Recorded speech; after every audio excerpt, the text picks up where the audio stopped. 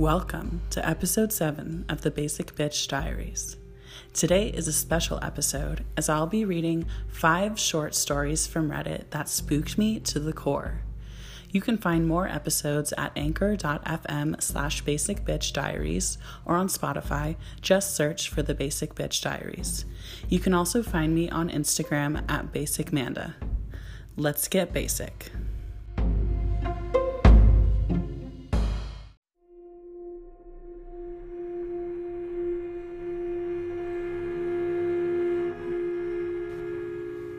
This New Old House by Bat Out of Hell 821. We bought an old house, my boyfriend and I.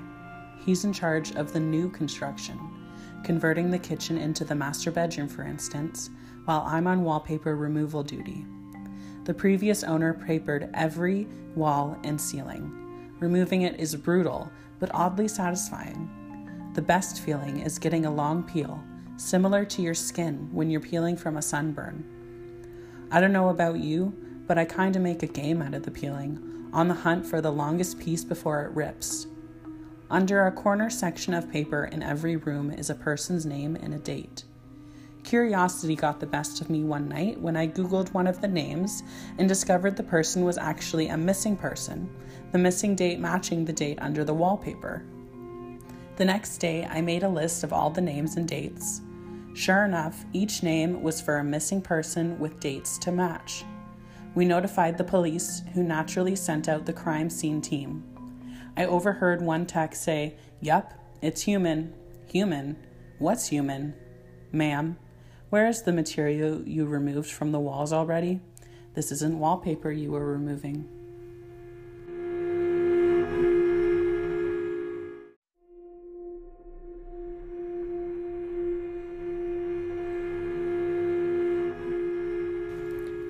Guardians by Dark Alligator.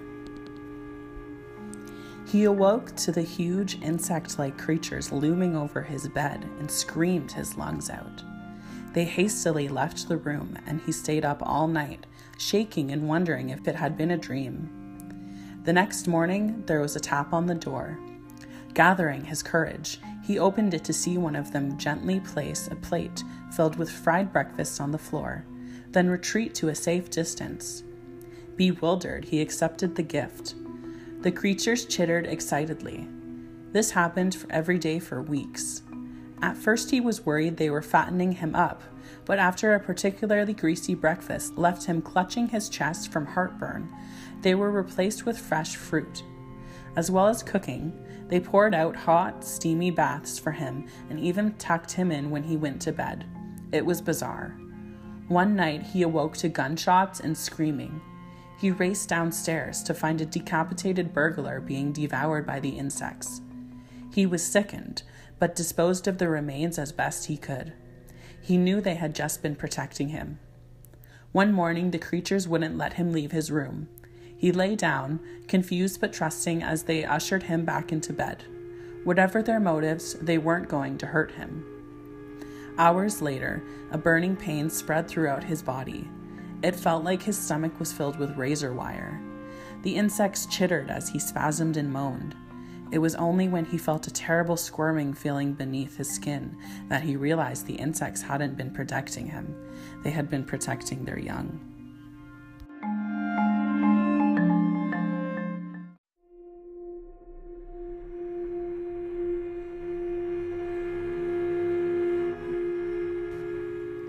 There's No Reason to Be Afraid by Whoever Fights Monster. When my sister Betsy and I were kids, our family lived for a while in a charming old farmhouse. We loved exploring its dusty corners and climbing the apple tree in the backyard. But our favorite thing was the ghost. We called her Mother because she seemed so kind and nurturing. Some mornings, Betsy and I would wake up, and on each of our nightstands we'd find a cup that hadn't been there the night before. Mother had left them there, worried that we'd get thirsty during the night. She just wanted to take care of us. Among the house's original furnishings was an antique wooden chair, which we kept against the back wall of the living room. Whenever we were preoccupied watching TV or playing a game, Mother would inch that chair forward, across the room, towards us. Sometimes she'd manage to move it all the way to the center of the room. We always felt sad putting it back against the wall. Mother just wanted to be near us. Years later, long after we'd moved out, I found an old newspaper article about the farmhouse's original occupant, a widow. She'd murdered her 2 children by giving them each a cup of poisoned milk before bed. Then she'd hanged herself. The article included a photo of the farmhouse's living room with a woman's body hanging from a beam. Beneath her, knocked over, was that old wooden chair, placed exactly in the center of the room.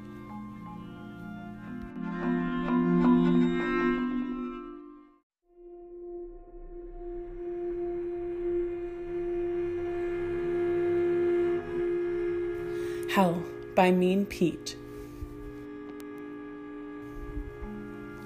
There was no pearly gate.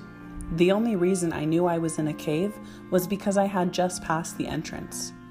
The rock wall rose behind me with no ceiling in sight. I knew this was it. This was what religion talked about, what man feared. I had just entered the gate to hell. I felt the presence of the cave as if it was a living, breathing creature. The stench of rotten flesh overwhelmed me. Then there was the voice, coming from inside and all around. Welcome. Who are you? I asked, trying to keep my composure. You know, the thing answered. I did know. You are the devil, I stuttered, quickly losing my composure. Why me? I've lived as good as I could. The silence took over the space as my words died out. It seemed like an hour went by before the response came. What did you expect? The voice was penetrating but patient. I don't know. I've never believed any of this, I uttered. Is that why I'm here? Silence. I continued. They say the greatest trick you ever pulled was convincing the world you don't exist. No, the greatest trick I ever pulled was convincing the world that there is an alternative. There is no God, I shivered. The cave trembled with the words, I am God.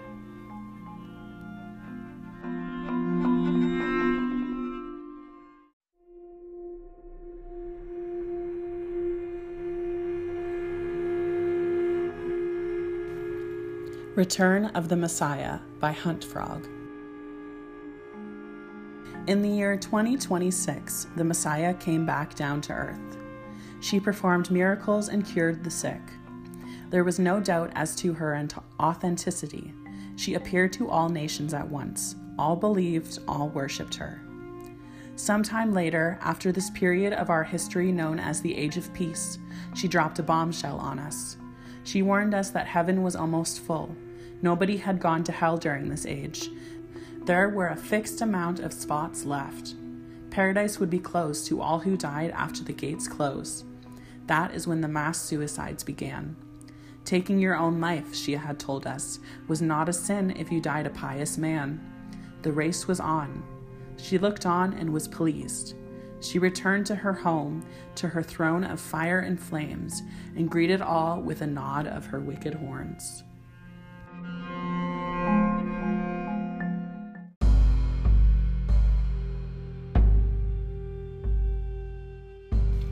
Thank you for listening to this episode of the Basic Bitch Diaries.